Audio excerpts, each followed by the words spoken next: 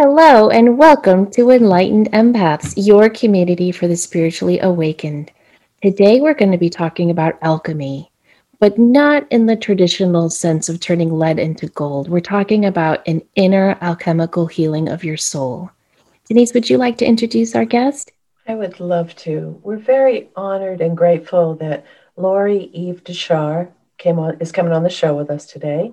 Lori is an acupuncturist, consciousness explorer, and change maker, committed to bringing the art of alchemy and soul healing back to the modern world.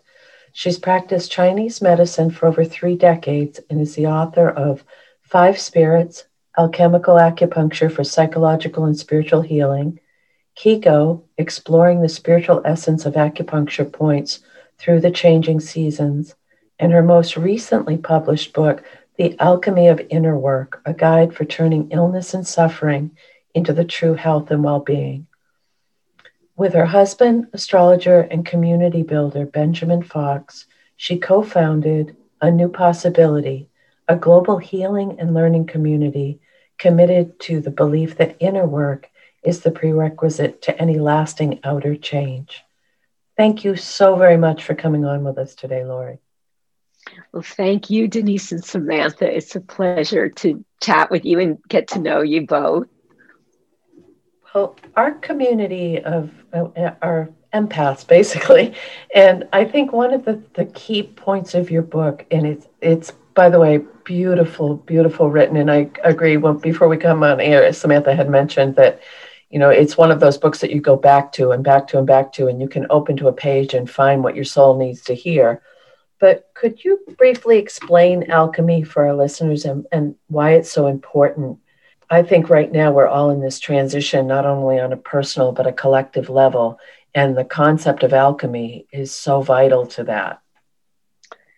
Yes, I so agree. Every day I am feeling more and more clear that Gaia, our beautiful, beloved planet, is undergoing a massive shift, a kind of initiation. And we're, individually, but also collectively, not just as humans, but as all beings on this amazing miracle of a planet, we're all undergoing that initiation with her. And, I would say that's been my belief for a long time, but once the quarantine began and we all began processing through this pandemic, each day it gets clearer and clearer to me that we can no longer think about problems, approach our health from the same old way. That's so true. So alchemy is in short, the art of transformation. It's the study, the art, the science of transformational process. It was the way, we could say, in the past that human beings studied, understood, sort of synthesized their impressions of the outer and inner world between the time of shamanism, which is the Neolithic hunter-gatherer period, between that time of indigenous medicines and what we would call modern Western medicine and philosophy around the Renaissance. Although alchemy has extended well into the 1700s and is still alive today. But it's a very specific way. It has principles, it has guidelines, it has assumptions that are very particular to its own worldview. I would say the key for me and why I have been so committed to bringing alchemy forward as a very important, viable way of looking at the world is that the alchemists they never separated spirit and matter in their explorations. And their focus was and is on the soul level, that intermediary, non-physical and yet not quite spiritual domain of the soul as messenger, as the place where we encounter the divine. That So is a that beautiful description. encapsulation. Yes, thank you. Thank you. It's, there's so much more, but I try to that's the key. It's like alchemy is the art of transformation, and its locus is our soul level of life. And there's so much in that way of being that complements, that supports us in moving through this time of radical transformation. You write about reading an article early in the book that discussed how suicide and opioid rates are up across the country. And at the same time, you read this report by Nicholas Kristof showing that humanity is better off now than any time in history. Do you think this could be connected to the great divorce of the yin and yang you talk about, that separation of the soul and matter? That was an article by Nicholas Kristof in the Times, and it was a number of years ago. I have a feeling that he would be writing something different today. I agree. But at the time, he was giving metrics about, life expectancy. He said, people are living longer, this sort of mean quality of life in terms of hunger, in terms of, he even spoke about reduction of certain kinds of public health problems. And he was looking at the numbers worldwide, and he presented that argument, which on one level, I think, had a lot of validity to it. And it was an important one to remember, like, we're thinking things are really bad, but look at the big picture. But I think that what we were trying to bring forward in the book is that the metrics and numbers of, say, for example, life expectancy, even birth survival rates, these different numbers are one thing, but then we look at the numbers from another perspective of what's happening in advanced, modern, so-called Western life, and we see a very different picture, that there is high levels of addiction, suicide among young people, unbelievable numbers when we look at who's taking antidepressants. And what does that tell us about the soul, which may not be as easily quantified? This idea of, are people feeling connected to their own purpose? We could say their own inner divinity. How are we living into community ritual that sustains us and gives us a sense of belonging and meaning? And I do think, I think it was you, Denise, who brought that up. Does this relate to the idea of this separation between spirit and matter and our lack of connection to the soul? And I think Benjamin and I would say emphatically that is our belief. And that's really interesting, because one of the things you mention in your book is building a connection between imagination and that soul knowing. Mm-hmm. And I love that, because, talking with a lot of people, and this is, I think, a lot of the unrest in the world is because people are also connecting with their own soul knowing, and they're, people are saying they're waking up, or there's an awakening, or this transition, however we want to label it. But the people's awareness is rising, that self-awareness, that sense of self. And I think so many, as that's happening, may doubt or double guess. Is this really me? Am I making this up in my head? How do I know that I'm on the right track? Could you address that a little bit, about that connection between imagination and soul knowing, please? So good. So good. First of all, I so agree with you that there is, at the same time that there's this coming apart of a lot of how we've held the world, even questioning, where do we find the truth? Who do we believe? What do we actually know about, quote unquote, the facts of what's happening on the planet right now, right down to the idea of, is there climate change? What is this virus? How do I take care of my body now? fundamental questions about where to discover the quote unquote truth. At the same time, there is this upsurging of a new kind of awareness. And I think it's an awareness that's going way beyond the kind of linear, rational dualism that has dominated for the past, we could say 3-4 centuries. That way of being really is breaking down.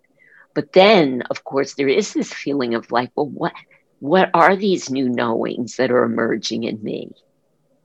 And what are these new desires to connect in a more, we could say a more intertwined way with other beings and other ways of knowing? So how the alchemists looked at this, where their position was, is that, first of all, and it's the very first principle of what's called the Emerald Tablet, the original text of European alchemy.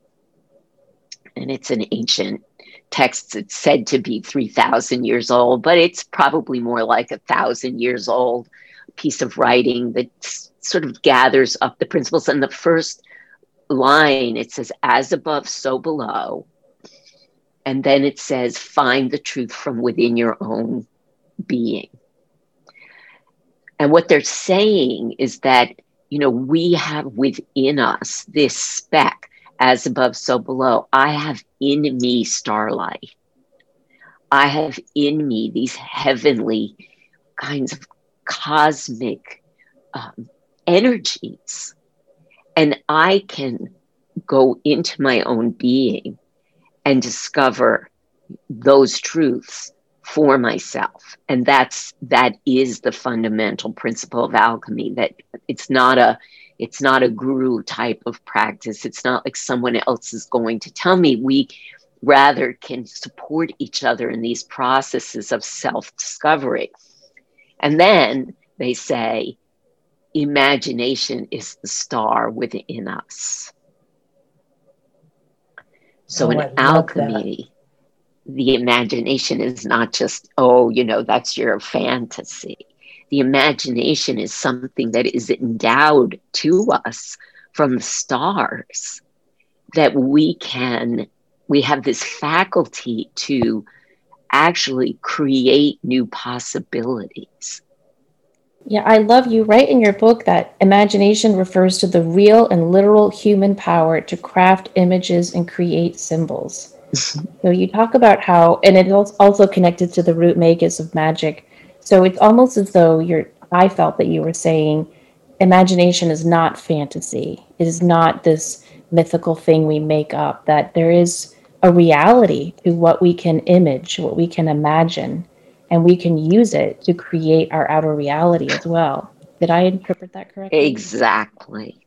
Exactly. It is a part, but the efficient use of this faculty. And that is in large part why we, in the book, include, exercises and practices, because yes, imagination can devolve into a kind of passive daydreaming, or even, we could say, imaginings or fantasies that become almost addictive and are not creative in that sense. So we have to learn to use this, which we believe is a divinely gifted faculty, to, and you quote from the book, to craft and create images and symbols that ultimately can affect how the outer world appears and incarnates. I mean, that is, of course, a very radical idea in the West, but it's an ancient one. And in fact, in Chinese medicine, there's a soul, an individual soul component called the Hun soul. And I talk about this at length in 5 Spirits, where I talk about these different soul bodies, which are like the chakra system of Taoism in China, there's a particular soul body called the Hun who is in charge of the imagination. And the Hun is said to be able to, it's a messenger soul, goes up to the stars and brings these messages down to us in the form of dream images, active imagination, skillful use of our image making capacities. So we need to take care of this part of our soul. And we talk about that. I talk about that a lot in my first book, Five Spirits, but also in The Alchemy of Inner Work, how to nourish the imagination and nourish this aspect of our being. That's beautiful. And I agree with you 100% that it's the inner work that helps foster the outer change. And I think as a collective, we're all working towards this global unity. I believe that in my heart to be true. And part of it is we need to do that internal work in order to be able to reach that place of communion and unity as a global species. And also, I love what you said earlier about it's not just us as humans. It's Mother Earth, it's the animals, it's the elementals, it's everything. Everything is in this transformation right now. But could you, there's an exercise, it's a little quick exercise you discuss in your book about practicing the pause. And I think that would help our listeners so much as kind of a redirect when you're overwhelmed a little bit. Could you explain that a bit, please? Yeah. So the pause, and I love that you sort of honed in on that one practice, because if there's one practice in all the work we do that I feel it begins the transformation process or supports us within it, it's that one, the pause. I guess I'll begin by saying, again, coming back to a Taoist viewpoint, this ancient Chinese viewpoint, what the ancient Chinese sages would say is that we need to make a space, and they would even talk about emptying out the heart, emptying of thought, of anxieties. We make a space, and that space or that emptiness is where the spirit can come down into our being. And the great sage Lao Tzu said it's the emptiness at the center of the bowl that makes the bowl useful.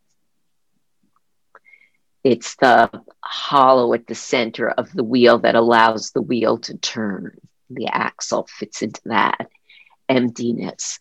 So he's speaking to the great importance and value of that, making that empty space, which is kind of the antithesis of Western philosophy, right? Because it's like, if you're not doing and filling and accumulating, then what are you doing?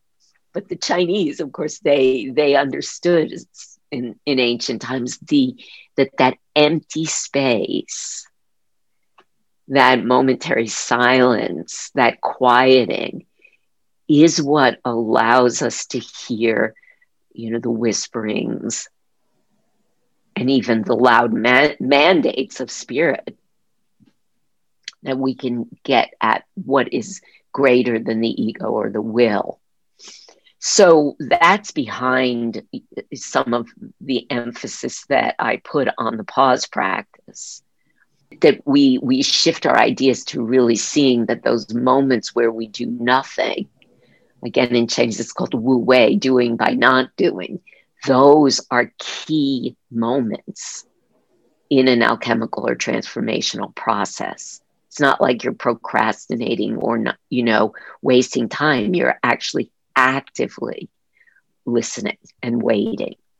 So the pause, that's from that perspective. It also you can look at it from the perspective of even Western neuroscience, that when we bring the prefrontal medial cortex to bear on the reptilian brain and just say, don't just react, let me hover over the situation rather than just going into survival reactive mode. We're actually resetting our entire nervous system. So however you want to look at this is a key practice. And it is also the beginning of an alchemical process. It's a reversal of my awareness, looking within. So the pause is so simple, and it's probably the hardest thing any of us are ever going to be able to do. So I have to use an acronym for it because it helps when you're in that moment. You're about to push the send button on an email that you should never send. Or, you're about to say that one thing that is going to just inflame your kid or your partner or your friend, but you're like, I'm going to say it, and it's like the pause. It's like, okay, maybe I just wait to see if 3 times I'm, really want to say this or send this or do this. So the pause, I use the acronym RSVP. And, it's like that French, responde, s'il vous plaît, please respond. But in this case, it's like, please don't respond for a moment. So the R is like, recognize that you're about to do, react from the reptilian survival mode, like your autonomic, habitual response. Recognize that. And then S is simply stop. Simply stop. Take a breath. The V, and here's, I kind of fudge this a little, it's reverse. The V is reverse your awareness and notice how you are actually doing inside. Just notice, is my chest tight? Is my back tight? Am I like all tensed up in my jaw? And just say hello to all that.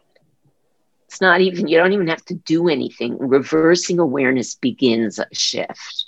It's activating those prefrontal lobes of the cortex, that allow us to hover over, get a bigger view of the situation. In the book, I say, like, put your hand on the animal, calm the animal down with this reversal. And then the P is presence. It's like, as you notice, you don't have to fix, simply be present and give yourself a moment to see what else might be possible. And that's when spirit can come in and give us that little bit of insight or guidance. It's such a simple thing, and yet it can be so miraculous. If you're still activated, you just do it again. Notice, simply stop, take 3 breaths, reverse awareness, notice what's going on, and be present and listen. That can help with our inner alchemy, but it can also help with setting boundaries. Years ago, when my kids were little, I was constantly being asked to do stuff in school and help with this and bring cupcakes for that. And my friend said, I'm going to teach you a phrase, Samantha, that I want you to memorize. I said, okay, what is it? And she said, let me think about that. And now I use that for everything. Someone asks me to do something, I just say, let me think about that, and I'll get back to you.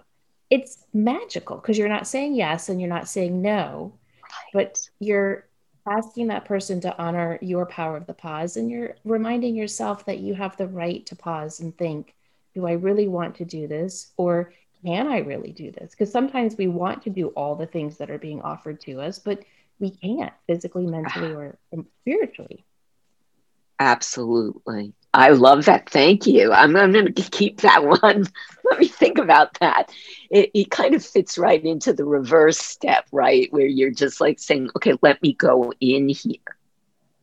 Right. Exactly. And notice what's really, again, true for me. Find the truth from within. And, without that pause and without that little bit of space, we can't hear that voice within. No. And I think there are times in our lives, at least for me, where I don't want to hear that voice within. When I get so amped up and stressed and I've got to fix this and I've got to make this better and I've got to do this, I will block out that voice on purpose. And I know I'm doing it, and I have to almost force myself to go within and practice that pause. I think that's such a perfect way of expressing also what I see happening so much right now, politically, culturally, in the domain of healthcare.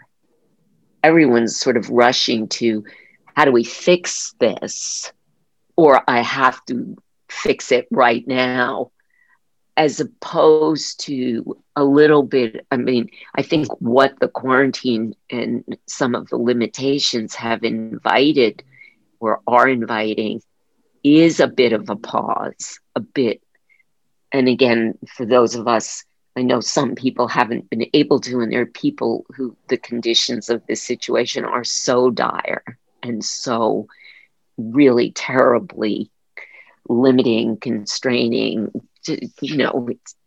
there's no possibility there. But for those of us who have a little bit of space, there is an invitation now. And I think it is what the planet may be asking of us, is to look at, how have I been living? Have I been pushing or rushing or moving at a pace that may not have been quite true for me?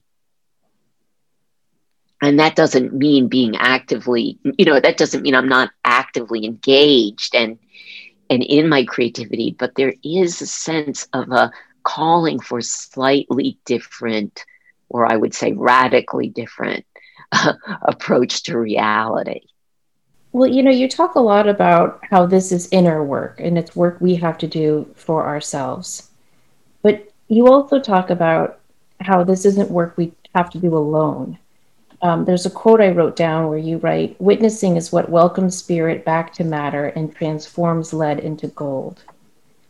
Can you talk about that part where we're ready to have someone witness what we're going through in terms of our inner alchemy and how important that is? Yeah. So 2 things in response to that, just to come back to what in the introduction, you mentioned that we're not looking at the old idea of the alchemist as this sort of failed chemist who was trying to transform a chunk of lead into gold. That lead into gold, while there were outer alchemists who were working with materials and may or may not have ever succeeded in transforming a little bit of lead or a big chunk of lead into a tiny bit of gold, it was mostly metaphorical in the sense of an inner transformation of my being, the ordinary kind of reactivities of being human into a more illuminated kind of response to the world where I bring compassion and wisdom and love and acceptance and meaning to my life. Those are the qualities, that we're looking to cultivate. And so that process, one of the things that supports it is relationality. And when we talk about relationality in the book, or relationality as an aspect of alchemy, we're talking about a relationality to the inner self. So that's when we were talking about the pause practice and looking within and making a space, relationality to my own inner divinity and what it's asking of me, but also relationality to all these beings that the alchemists, when they worked with say a bit of mercury or a leaf or what they would find, a crystal, they saw these quote unquote things as beings with intelligence. And you can read these old writings of alchemists talking to what they called their metal. And all these metals had voices and wisdom for them. So as we are looking to bring an alchemical awareness into our lives, we're looking at an awareness that that goes out into the world and sees the world as filled with intelligence and information for me. As I'm looking at the tree is also witnessing me. And then taking that further to, I think, where you're going here, is this idea that we can't do this work alone. It's not meant to be done alone. Transformation is a rigorous, there are times in a transformational process that I feel I'm coming apart. I mean, last week I just took a descent, in looking at where some of healthcare is going now and some of the questions that people are being forced to look at. And, how are we taking care of our children at this time? And I just was feeling so much despair, and I needed to just go way down. And having Benjamin be able to sit with me as I did that descent and cried and felt the grief, not fixing it, but simply being present to it, allowed me to actually discover, a whole new attitude, particularly an affirmation again of the importance of this inner work that we're doing, that it actually, as we do the inner work, it adds a kind of quantum packet of energy and life and goodness to the entire planet. So that witnessing, or being witnessed, being heard without, trying to be fixed, is a key piece of how we look at alchemical process, particularly that now we need alchemical communities. It's not enough it is important for each of us to do our inner work, but we also need to be in community. Otherwise, it's extremely difficult to continue.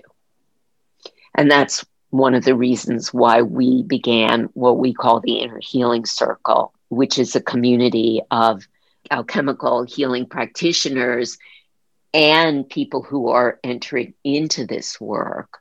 It's a growing community of people who are engaged in the search, but also really wanting to support others in activating this part of their awareness.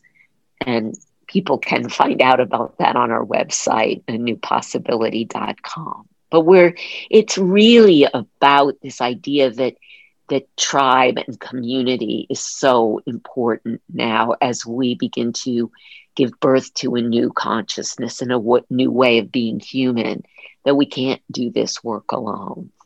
We need to be witnessed and supported by others.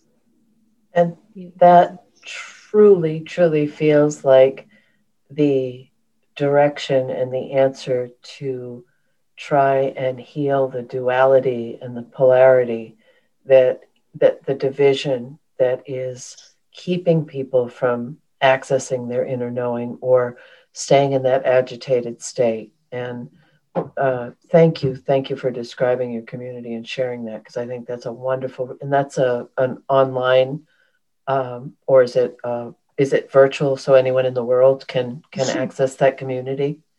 It is now. For many years we've been doing mentorship trainings, and we've taught at Esalen and in Europe, and we've traveled all over teaching students and teaching just folks who are interested in healing, who are interested in this work.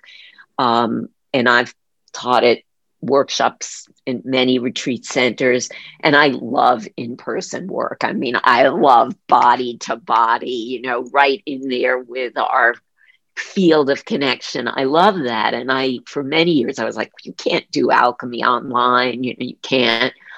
But we were already beginning to play with that before the pandemic. And my husband, Benjamin, who co-wrote the book with me, is, as you mentioned, a community. He loves organizing community. It's his passion. It's his creativity. And, since we had people in Europe and in Israel and Australia and Canada and all over wanting to be part of the work, he was like, we have to find a way to do this virtually now. It's part of the global shift.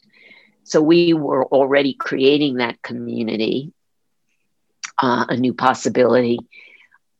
And when the pandemic hit, it was already underway. And then, of course, it was kind of like one of those synchronicities, like, wow, thank goodness we have this. So it is virtual, and it will continue to be virtual even after we can reconvene as bodies together in the third dimension. We'll still have that virtual community. So yes, anyone from anywhere is welcome, even extraterrestrials at this point. We need all the help we can get, right? Yes, we do. You write this beautiful story of the Selkie. So I've read the story of the Selkie for years, since I was a little girl. And every time I read this story of this woman who has her skin taken from her, and she's with her husband, and she has this boy, and she has to get her skin back and go back to the ocean where she belongs. For years, I saw it as a Celtic story to teach us about death and loss. But every time I reread the story, I see it in a new light. And in your book, I saw it in yet another new light as a metaphor for the soul and reclaiming our soul. And I was just wondering if you could tell listeners how you see the myth of the Selkie story in terms of inner alchemy. It's also one of my favorite stories. Yeah. So for me, this story of the seal woman from the depths, and of course the story comes from, it's told in many of the northern countries in various forms, but primarily it is seen as a Celtic story and the depths, of course, symbolically within the domain of archetypes and symbols. One of the meanings of the sea and the deep oceans is that domain of the unconscious, of dreams, and of body knowings, where the soul loves to swim. So the seal skin of the Selkie, for me, is kind of this subtle body that we all have. Like, we have this subtle body, and I talk about that in another part of the book, that's a kind of woven skin, and it's woven of our imagination and of starlight and of the ocean currents and all kinds of threads from the earth, that each of us have this kind of soul skin.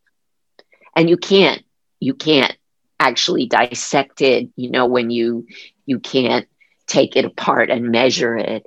And yet on a feeling level,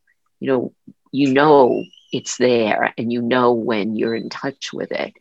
And the idea for me of this story is that when the fisherman fell in love with the Selkie, in a way, he saw the shining of her soul skin, and he wanted to take ownership of it in a way.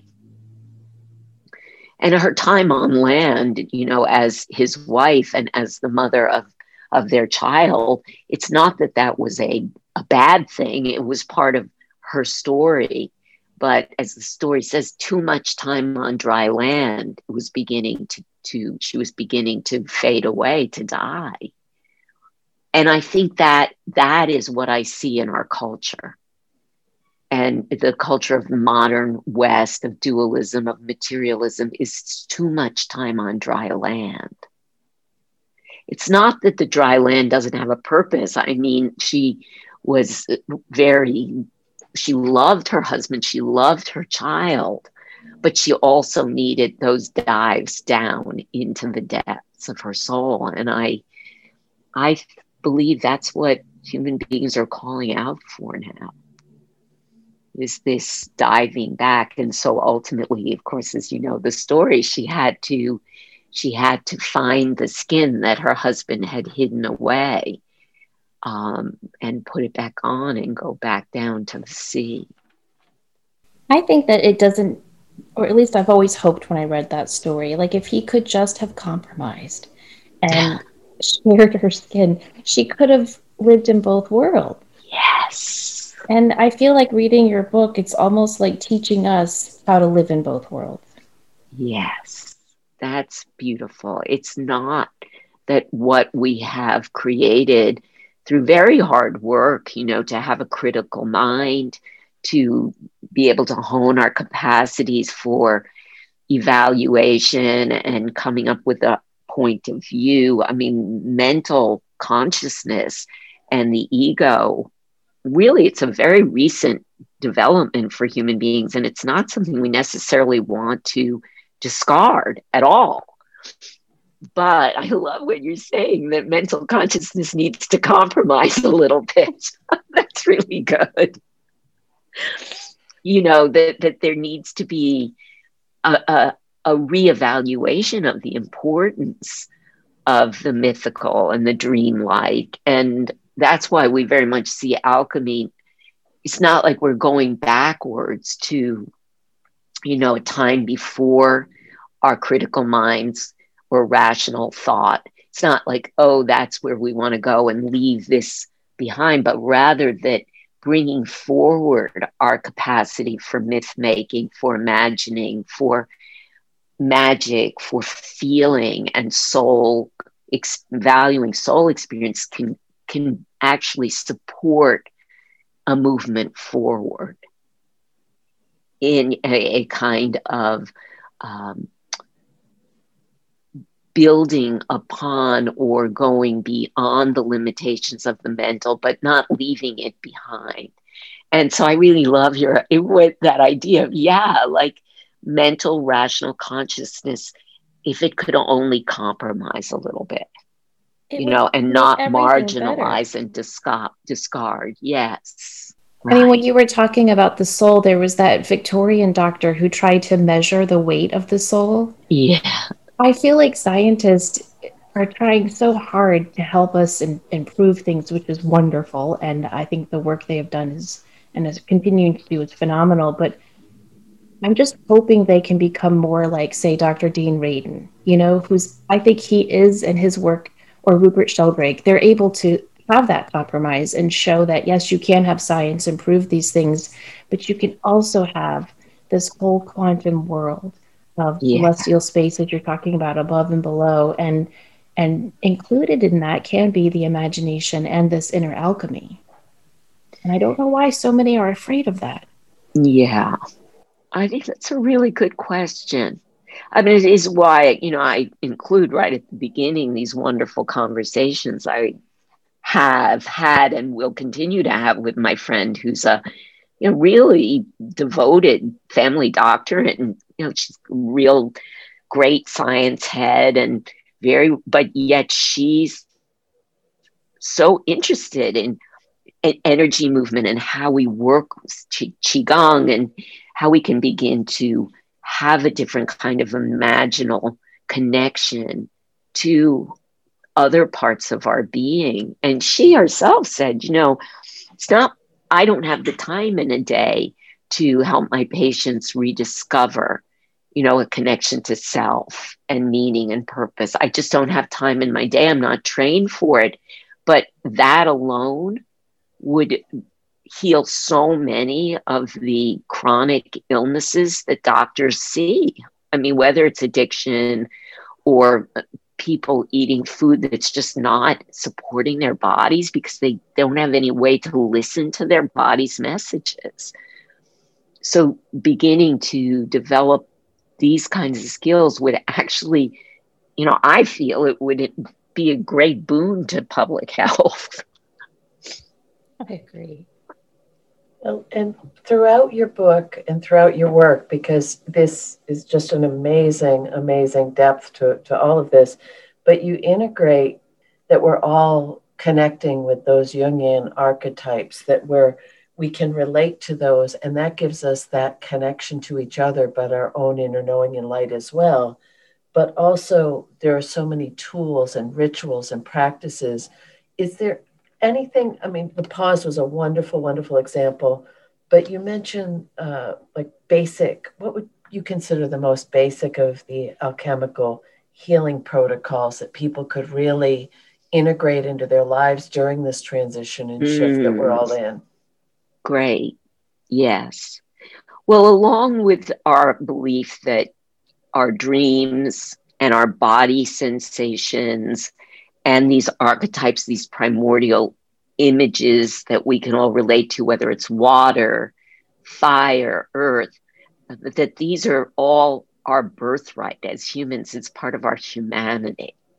It's not like, I really stand for indigenous medicines and indigenous psychology. It wasn't that it belongs to only an elite class. I mean, there are, of course, people who study for years and years and years who can be guides and who can carry some of the work, but this is free medicine for all of us.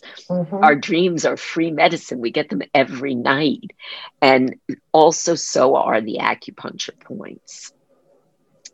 I mean, to become an acupuncturist is a lot of study, hard work, certification, all of that. And of course, there's nothing to replace that. But at the same time, anyone, any human being can touch a point on their own body and begin to activate the movement of chi, the life force. So in the book, we give a few, what I call like a point palette, a very basic point palette, and kind of how those points live in our bodies, where they are. And we invite people to begin applying essential oils. We give essential oils, we give flower essences to actually activate the movement of the soul in our own bodies or in the bodies of our children, our friends, our partners. And that doesn't mean you're becoming an acupuncturist, it doesn't mean that this is going to be something that there's an exchange of money around, but that it is a freely given healing gift that we all have. So I would say, in addition to the pause, we give little protocols in the book with 3 points that people can use with oils and flower essences for hope and vision, for shock, for exhaustion, things I think that everyone's feeling now at one time or another. But even simpler than that, there's a point, and listeners right now can find it right at the center of the palm. It's kind of between the second and third finger, and you can locate it. If you run your forefinger lightly across the opposite palm, you're going to fall right into a little dip at the center. Interestingly, it is the crucifixion point, you could say. It's right at the center of the palm, on the crease that's closer to the wrist. And if you find that point, you'll feel a little zing there. That might take time. If you don't feel the zing, just pretend you feel the zing. But oh no, I'm feeling the zing. You feel the zing. Good. And there is that dip. Your finger's going to fall right into the point. That's an acupuncture point. And the point has a name, and it's called the Palace of Weariness. Oh. Every acupuncture point has an amazing name, and that's what I talk about in my book, Higo, the spirit of the points. But here, the Palace of Weariness, it is what I call the point of where we go to recover, to convalesce, to rest. So the point is on a meridian called the pericardium or heart protector meridian. So this point activates the protection of your heart. So that's really fascinating, because when I got the zing, I felt that radiate out from my heart chakra. Yes. Very cool stuff. Wow. It goes direct. And of course, there's no accidents why that is a central point in Christian mythology, in the myth of Christ, that we are opening our hearts here in this transformation. We are going through a massive opening, or invitation to open the heart chakra, to see from many points of view, not to get stuck in our own rigid mental position, but to open bigger to the points of view of others, but also the rivers, the oceans, the earth, the stars. So, but in that opening of the heart chakra, we also need protection.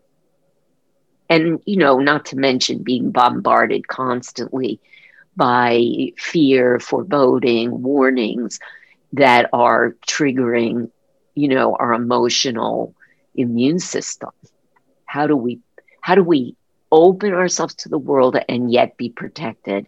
And that's the gift of the pericardium meridian, the heart protector.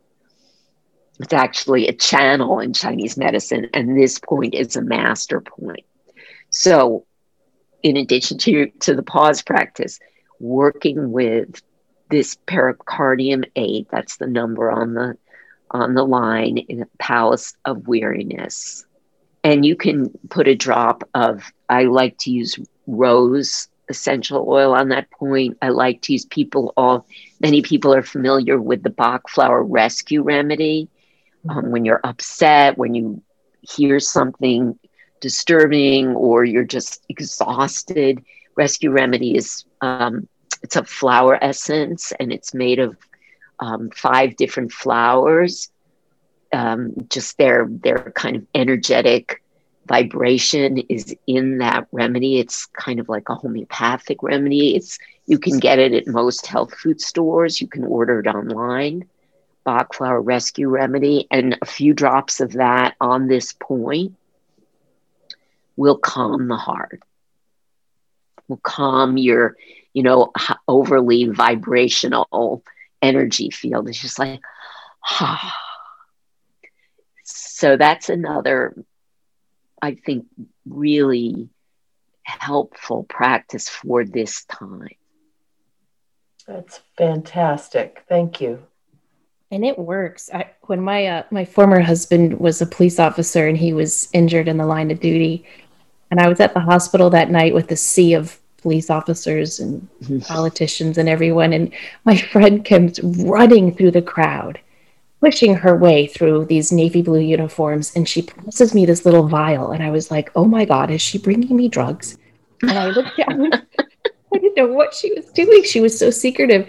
And I look at it, and it's Bach's, the rescue remedy. Rescue remedy. Goes, you need this. Put it on your pulse points. And then she just took off through the crowd and left.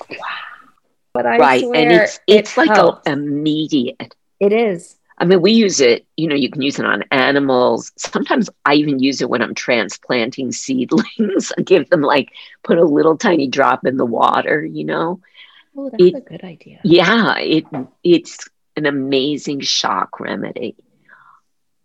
Well, I just want to say, I'm sorry, go ahead. Yeah, just that we're having readers now tell us that they're using these protocols and having it's so fun. It's Benjamin and I just love it when we hear from readers saying, I'm using points, because it's kind of like, okay, here's the user manual for your subtle body, and you have ownership of that body. You have agency.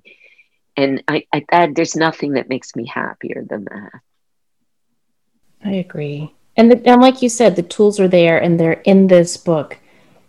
Growing up, I was fascinated with alchemists and witches and magic. And a part of me still hopes Nicholas Flamel is wandering the streets of Paris with his wife happily, but that's another show. And I remember as I got into high school and college and really started studying this, I realized, this isn't magic. This is power of thought. Yeah. And I was kind of disappointed for several years. And then I started thinking, oh, no, that is the true magic. This is the true power. When we realize that our soul, our higher self, our thoughts have the power to manifest our reality, what could be more magical than that? And I feel like your book is almost like a spell book. I mean that with all respect, because this book is Yeah, no, very I love intelligent. what you're saying. But it's And like, I really agree. it's giving me the instructions and the how-tos. And so many books I read, it's like they talk in circles around the main point. Whereas this book, it's a labyrinth. We go around into the center of the core of the work. You go back out to remind us of the major points, but then you circle right back in with practical, hands-on exercises, tips, things we can do right now. And I think that's really what people need. Yeah, I agree. And I just love your process, and I really resonate with it too. I was a great fan. I remember reading The Witch of Blackbird Pond when I was Yes. like in 6th grade, and just knowing that I had some kind of other life, as that woman at the edge, and but I too have come to see, I think, a great alchemical principle is that, and this is in European, Vedic, Taoist, they all say the same thing. The appropriate use of the will and the mind is to create the conditions where the miracle can happen.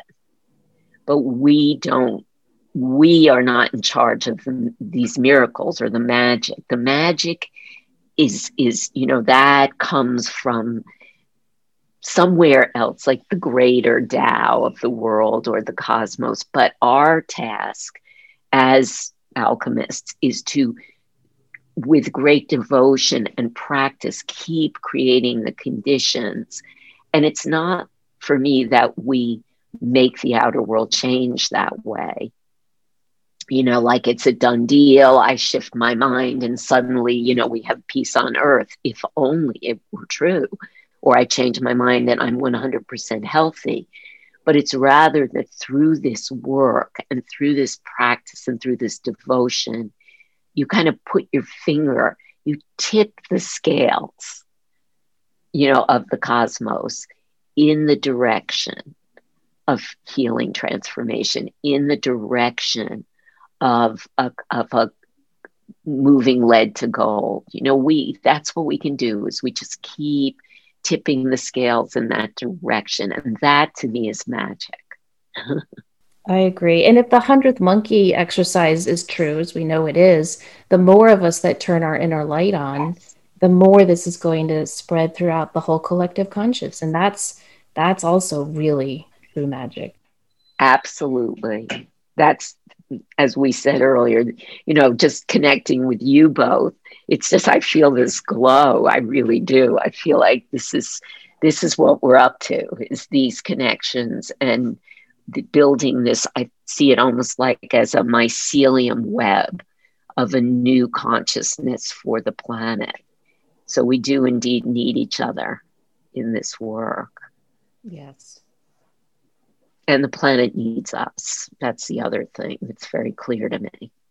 Me too. That is true. Yeah.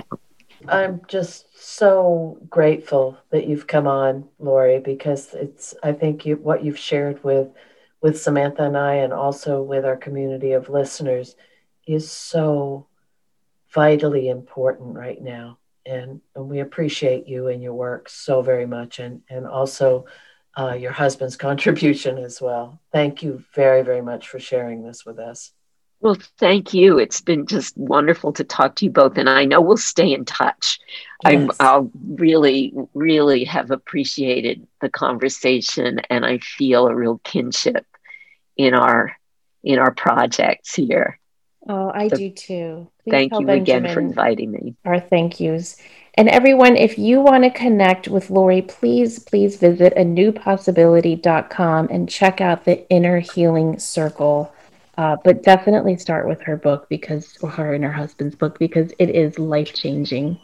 Thank you guys so much for joining us. We hope you have a wonderful week. Please remember, as always, to show up, do great work, and share your light. Take care.